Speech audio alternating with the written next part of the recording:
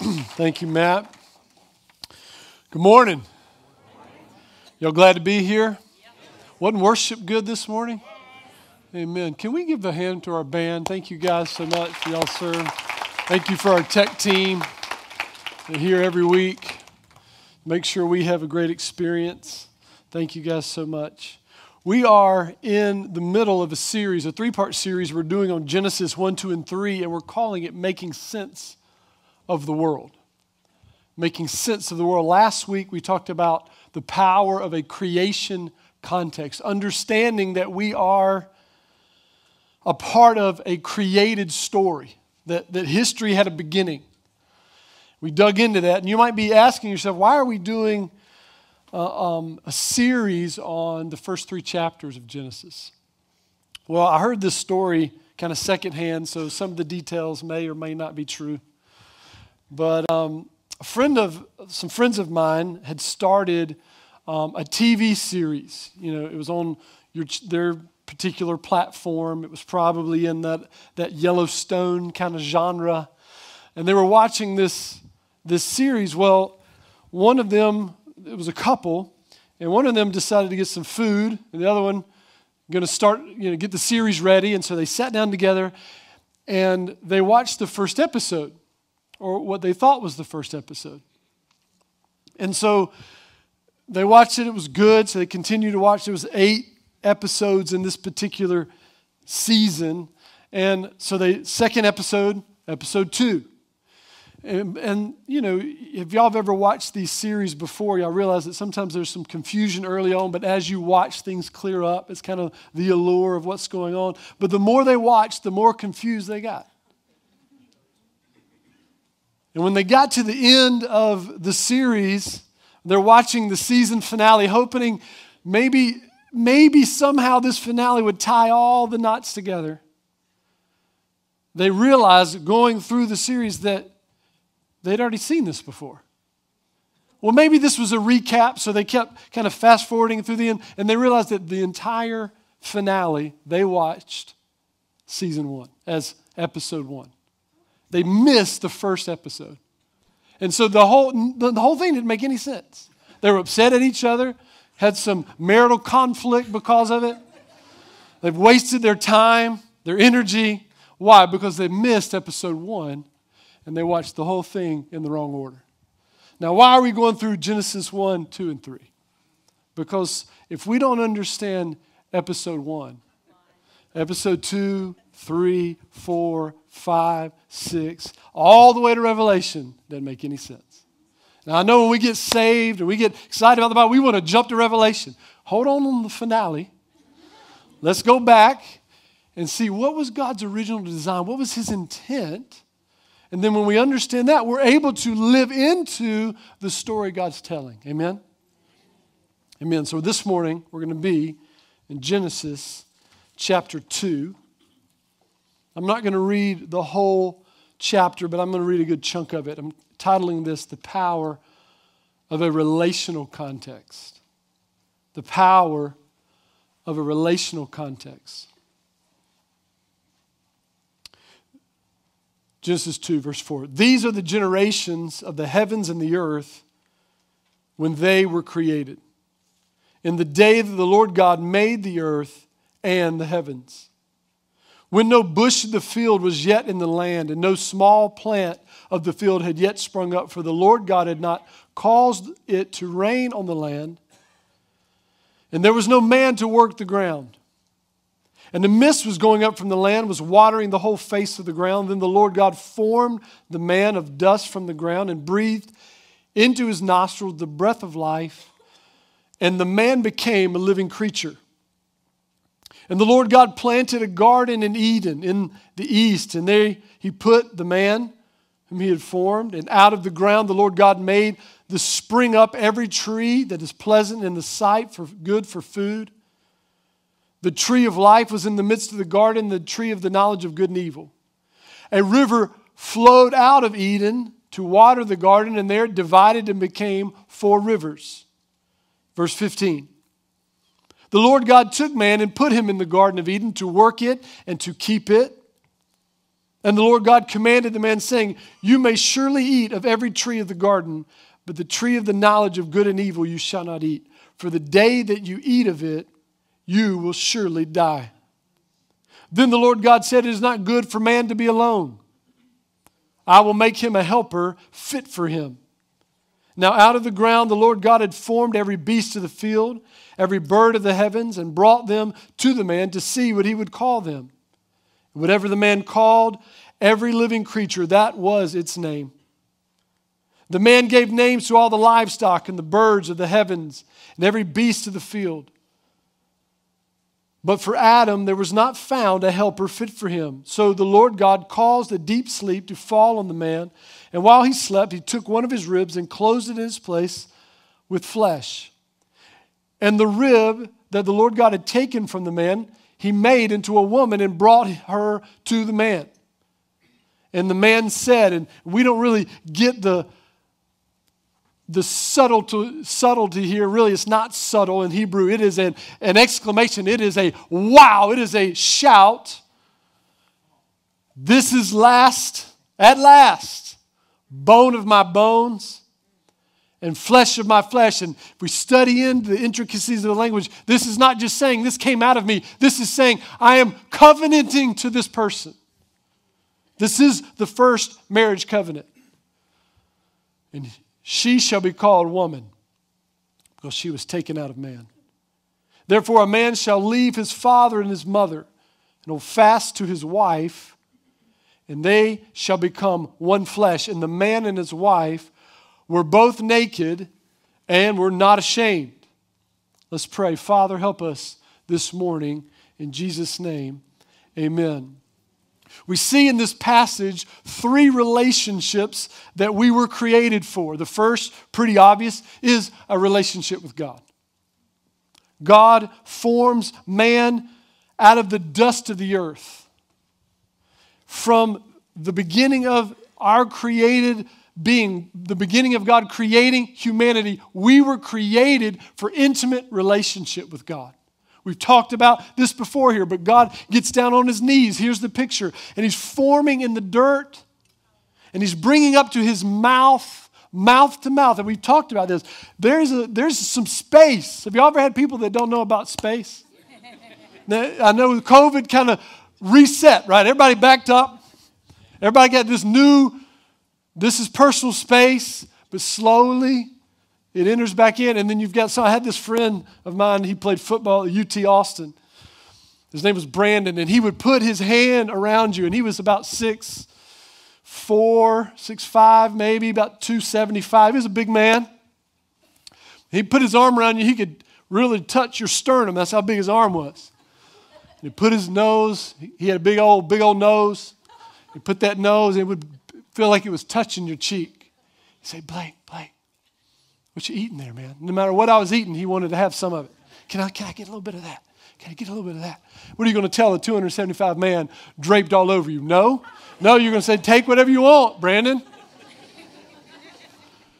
And so here God is, face to face, breathing in our nostrils the breath of life. This is reminiscent of the Spirit we see here, and even prophetic, that we are to have a love relationship with God by the Spirit. That's why Jesus, when he was baptized, the Spirit fell on him.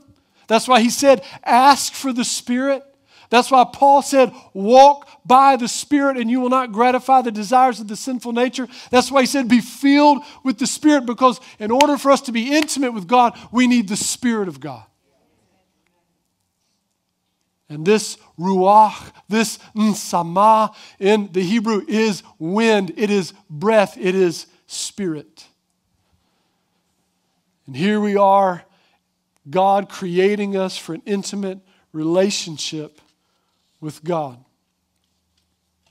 Now, God in this passage, in this chapter, gives us 3 pictures, 3 images. I think we've got the first one up here is the image of a potter and clay.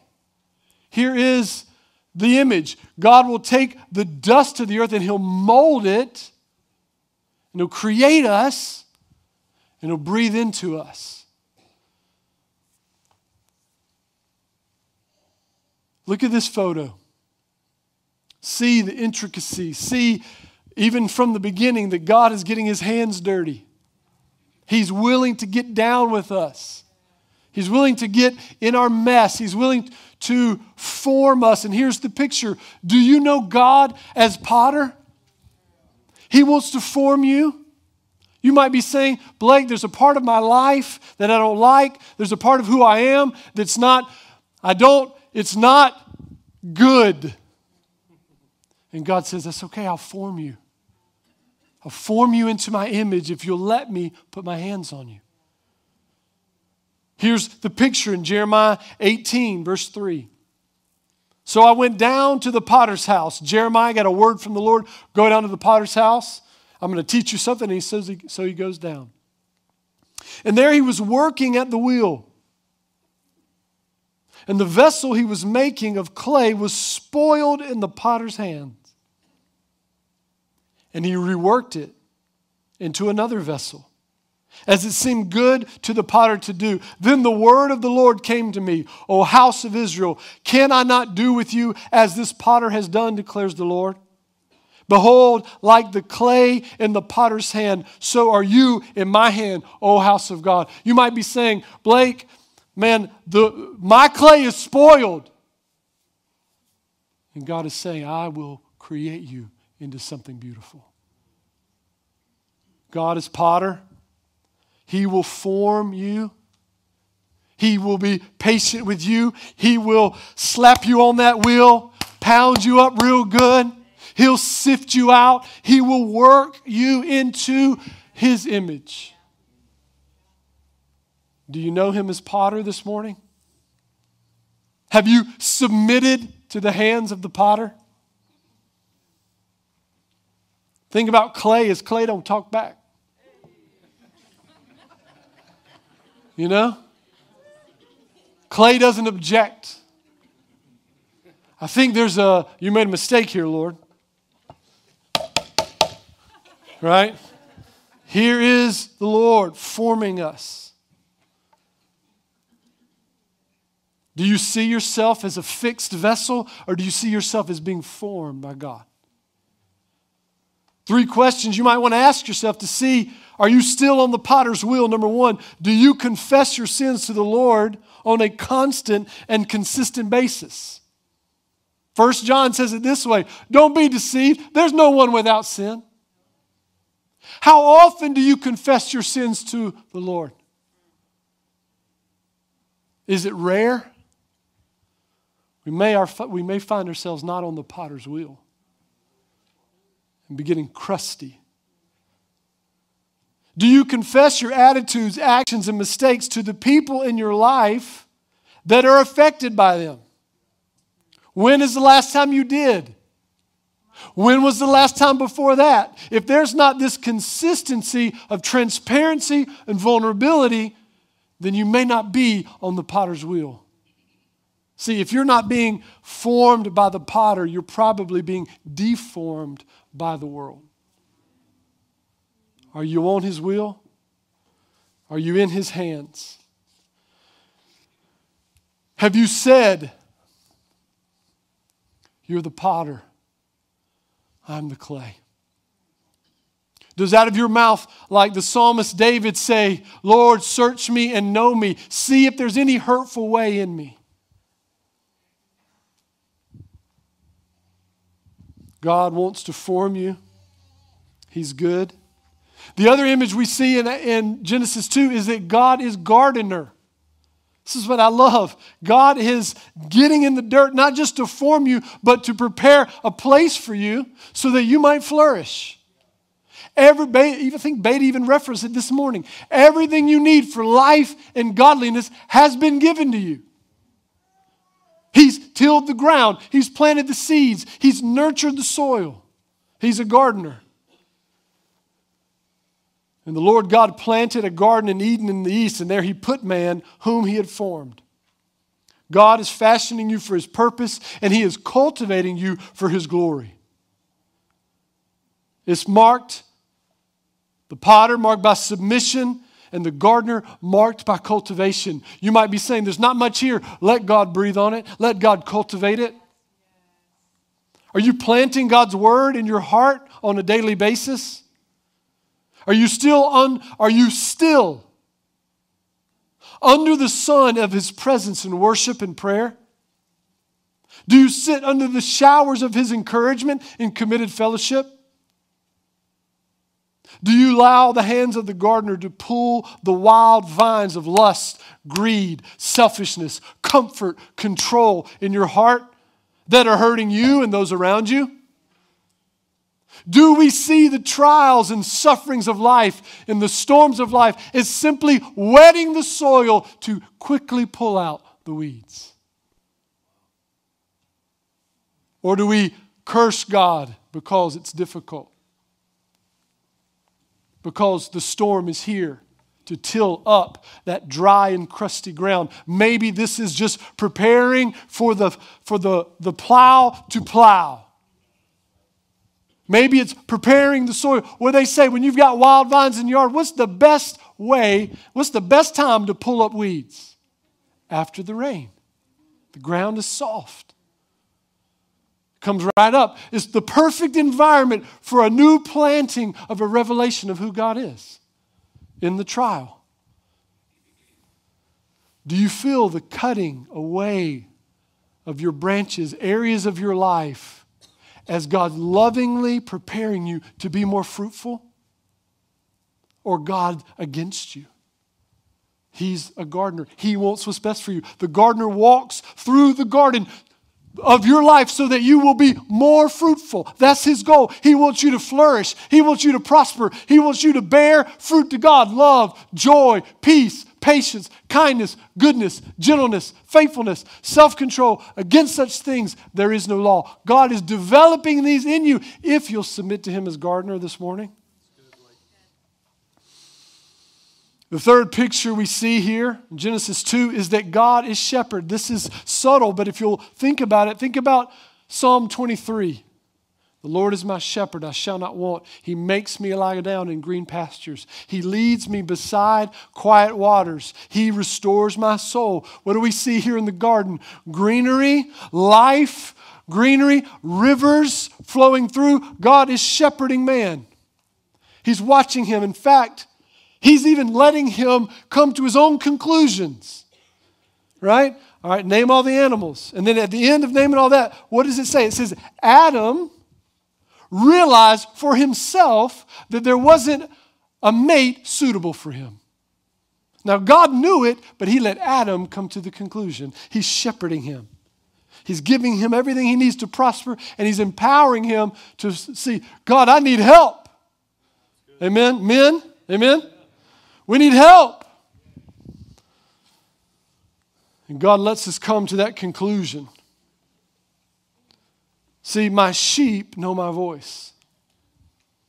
All of this comes back to an intimate relationship with God. God as potter, God as gardener, God as shepherd, leading and guiding you, walking with you, rebuking you with the rod of His side. Hey, don't go that way, go this way. Why? That stick is not there to hurt you. It's to lead you in the right direction.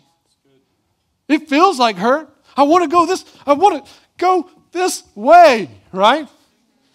And God is saying, hey, I know what's best for you. We see this in Genesis 2. But not only does God want a relationship with us, not only is there a relationship with God, but there's a relationship to work. Look out now. Did y'all see this? When no bush of the field was yet to be in the land, and no small plant of the field had yet sprung up, for the Lord God had not caused it to rain on the land, and there was no man to work the ground. Then the Lord God took man, put him in the Garden of Eden to work it and to keep it. Couple observations. Number one, God is working. Did y'all catch that? God is working. He created everything with the word of His mouth. He formed humanity with His hands. He dug. God's at work. So work then is not a curse. Work then is to emote, is to reflect the very image of God. To work is to Display who God is. God's at work. We should be working. We tend to fall into camps here. We either sit back, and this was Devon said this week that helped me. He said, man, we either sit back and we pray for tables, right? God, send us tables. God, give me a table. And God is saying, I gave you a tree. Make the table. I've given you the resources you need to be creative and make something beautiful. And we're sit back. We want God to do all the work. Now, does God make tables? You know what? He might. I mean, he's done miracles before. But that's the exception. He's created you to make tables. Use your creativity. Use your hands. Use your mind. Make something beautiful. If we're going to reflect God as potter is a creative God. And you were designed to be creative. Maybe you're in fine arts. Maybe you're in tech. Maybe you're in video. Maybe God has wired you to emote, to display God to the world through your creativity. That's how he designed it. In fact, the words here in Hebrew to keep, to work and to keep are abad and shamar. They are, when they're together, they're most used of priests in the tabernacle and the temple. So what God is saying is that I've created creation in my glory, and I'm aligning you. I am empowering you as priests in the world, and your work is worship to me. Your work is worship to me. Worship is not limited to this. This is a part of worship. This is a unique aspect of worship. This is a necessary part of your worship. But it is only one day a week that we do this, that we gather, right? Now, you can worship at home with song. You should. But your work is worship to God. That's exactly what he's saying here. Do you see your work that way? Or do you curse God because you have to do it? I've had days like that. Amen? Now, the other part that's interesting here is there was no trees. There was nothing there because rain hadn't fallen and no man was there to cultivate the ground. Do you see the joint venture that God's asked us to? There's things that he's calling you to do that he won't do. I'm going to start the garden, but then I'm going to step back. It's all yours. You can't make it rain. And he will not till the ground. One without the other is still desolation. God, bring rain. Will you prepare for the rain by tilling the ground? Will you, by faith, prepare for when I do pour, you're ready? Or will you work and never cry out to God for rain? Never look to God for what only he can do? This is such a picture of our salvation. The Bible says you're born again by the Spirit. I cannot make you born again. You have to put faith in Christ, and he has to open your eyes so that you might see Christ. That's something God could, that's a miracle, guys. But this is what Jesus said for us to do. Go make disciples. Go make disciples. Jesus made 12 disciples. He ain't making disciples no more. He's done.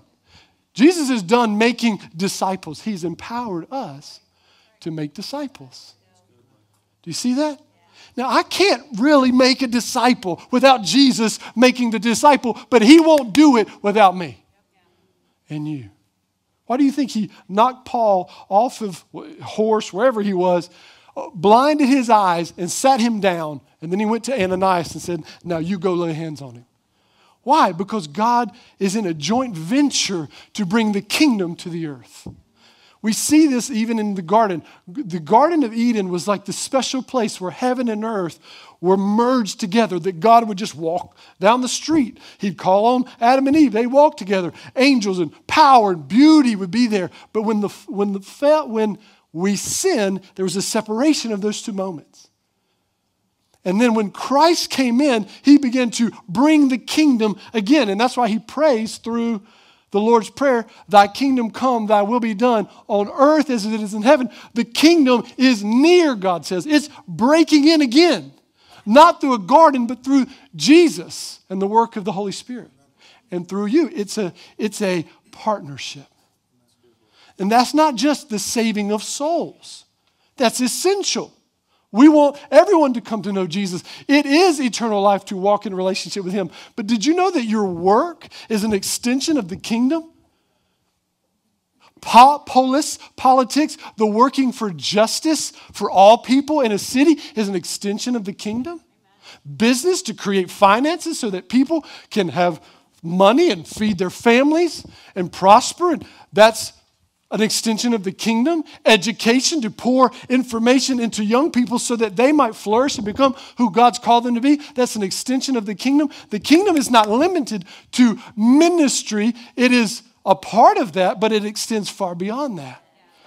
The arts, I mean, how many of us have been touched or ministered to by the chosen? Anybody in here? That's an expression using the technology, using creativity, using acting, using giving, all these things coming together. That's just one element of what the kingdom could look like. Amen? But it also means new businesses that take care of our planet. This planet is a gift from God. It's a gift. And we can strip it or we can cultivate it. That's not Republican or Democrat. That's just Bible. I mean, God gave us the earth. Fill the earth and subdue it. Take care of it. Cultivate it. Keep it. Oh my God, he said take care of the earth. Yeah, just because the Bible did. It's not a political statement. I'd say the same thing about any other hot button topic. Here's the reality. We were created for relationship with work.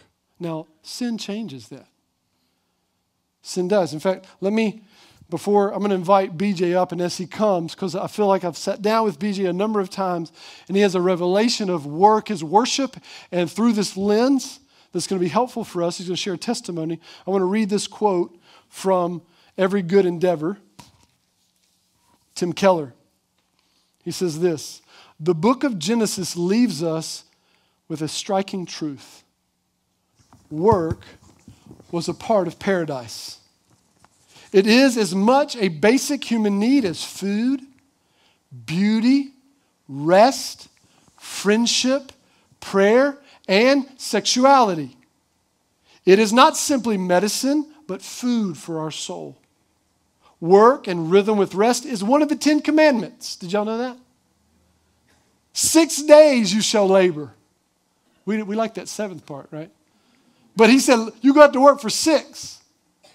Now, I know I've talked about this before, but all the science is saying if you'll work for 6 and rest for 7, you'll get more done. If you ignore that truth and work for 7, bad things happen. Not just like catastrophic things, but your body breaks down, your mental capacity, your efficiency breaks down. It all breaks down. Without meaningful work, we sense significant inner loss and emptiness.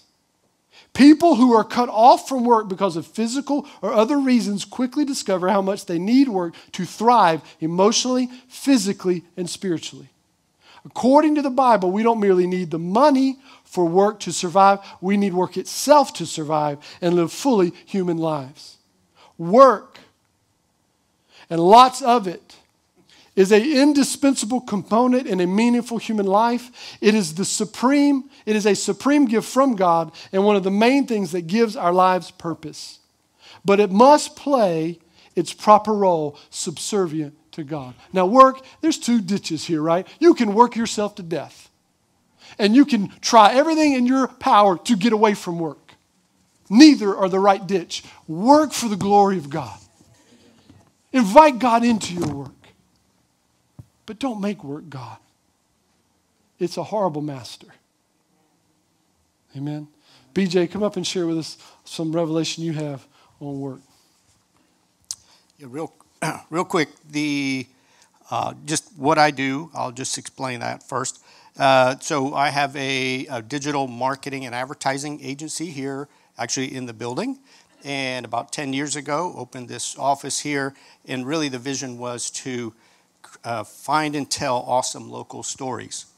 And so the short version of what I do is that we started engaging local faith-based nonprofits and engaging students at ECU and bringing them into an environment that where we found and told those awesome local stories that are happening here in Greenville.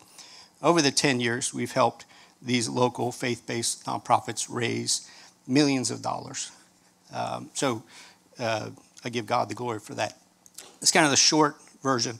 What makes this remarkable is my faith background, because I was one of those that, in your illustration that you said at the very first, I had things in the wrong order, okay? Coming up in the church 30 years ago, in the 90s, and some people this will resonate with, or maybe you have been impacted by kind of the mindset I think we had back then, was that we wanted to get people to heaven, okay? So we were concerned about eternity in people's lives, but for me, I got kind of started at like Genesis 3 at the fall, and then looked at eternity that way, but focused really, like the problem started at the fall, but forgot about the first season, which is what he's talking about, Genesis 1 and 2, all this creation stuff, like, hey, here's the original design. Here's what God created us to do. And when we go back and look at Genesis 1, and I look at that now, and in my heart, there's been this great transformation that when I go from, to keep it simple, a Genesis 3 mindset to a Genesis 1 mindset, it's been transformed for me to see people differently, see myself differently, and see creation differently. And now, how does that work? What's that have to do with work?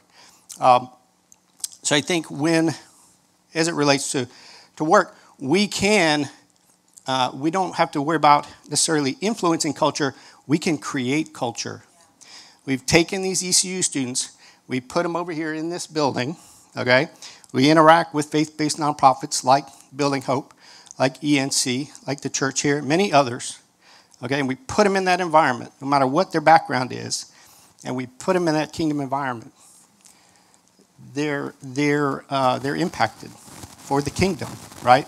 And so that has been, and we've taken dozens of students through that, put them in that environment, and watch and see what God does as we create videos for these nonprofits, and they hear these testimonies, and we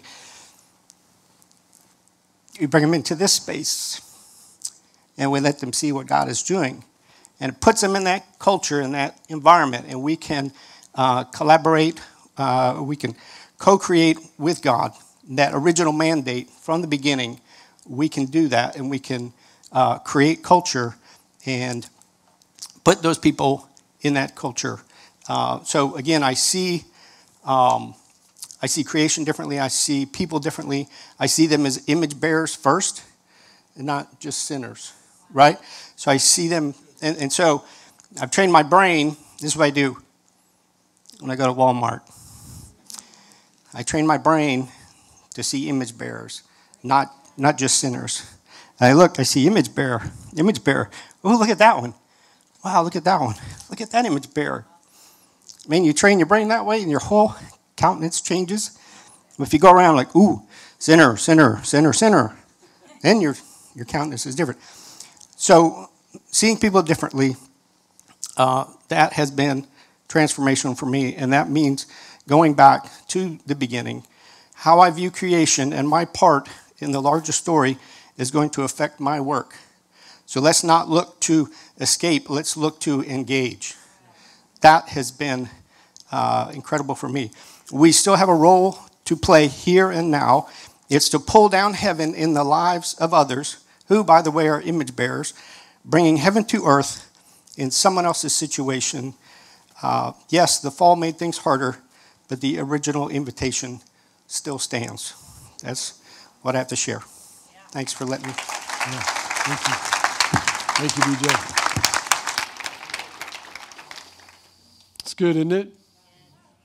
Lord, help us see our work from a different lens. Help us, Father, see people from a different lens. Lord, that we would see image bearers first. Yes, broken sinners, yes, in need of radical salvation. And we're inviting them back into a relationship they were designed for. So Lord, we're grateful for that this morning. A couple marks this morning as we look at healthy relationships with work. Do you see work as a curse or as a blessing? Not doing all we can to avoid it, but to steward it for the glory of God. Do you see it as a means of worship or as a means to get through for another end, right? We usually use work as a means to money. We need money. But do we see worship? Do we see work as the means, as the end? It's a partnership with God to increase and expand the kingdom of heaven.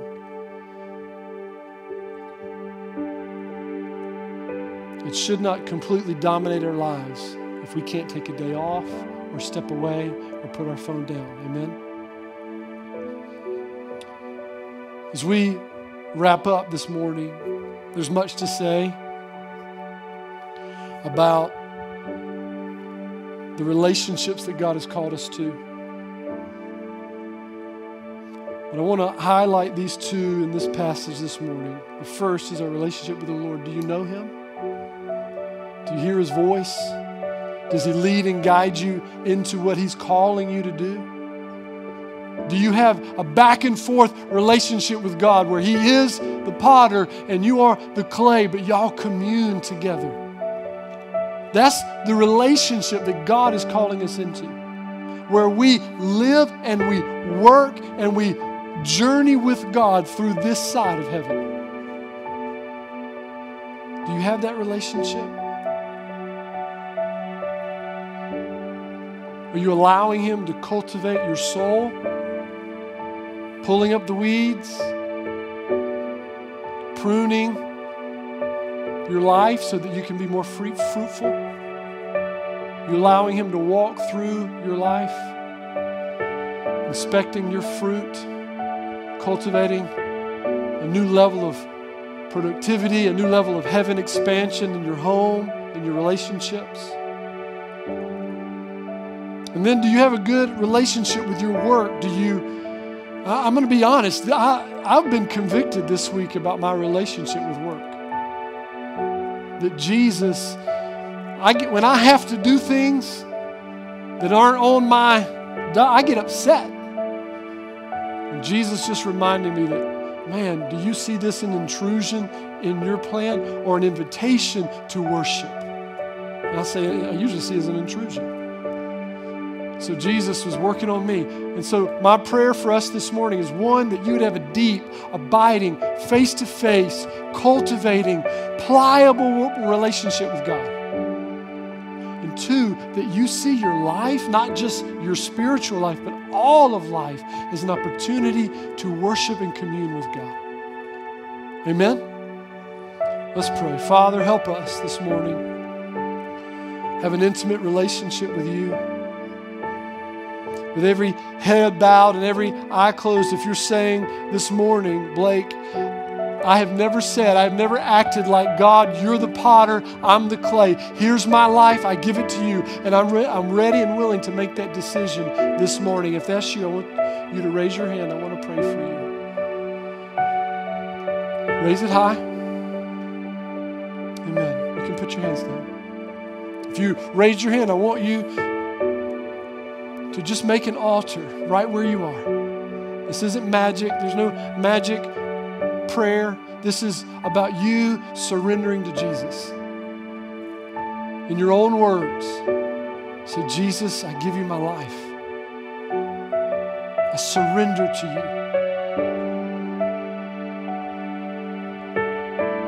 be the potter and I'll be the clay. I'll trust you with my life.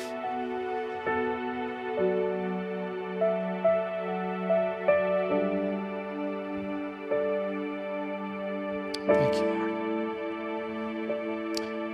Lord. For some of us in this room who have said that prayer, who have prayed that prayer, who do want to be on the will of the potter, if you're here this morning saying, Blake, I'm convicted and I want God to be a part of my work life. I want to invite God into my work life. If that's you this morning, I want you to raise your hand. I want to pray for you all over this room. Father, you see the hands. Lord, forgive us for putting you in the corner, for putting you in our box. Lord, I pray that you'd break and shatter our boxes, that you would step into our lives, our schoolwork, our labor, our mental work. God, we're inviting you to have your way in us. Lord, help us. Fill us with your Spirit.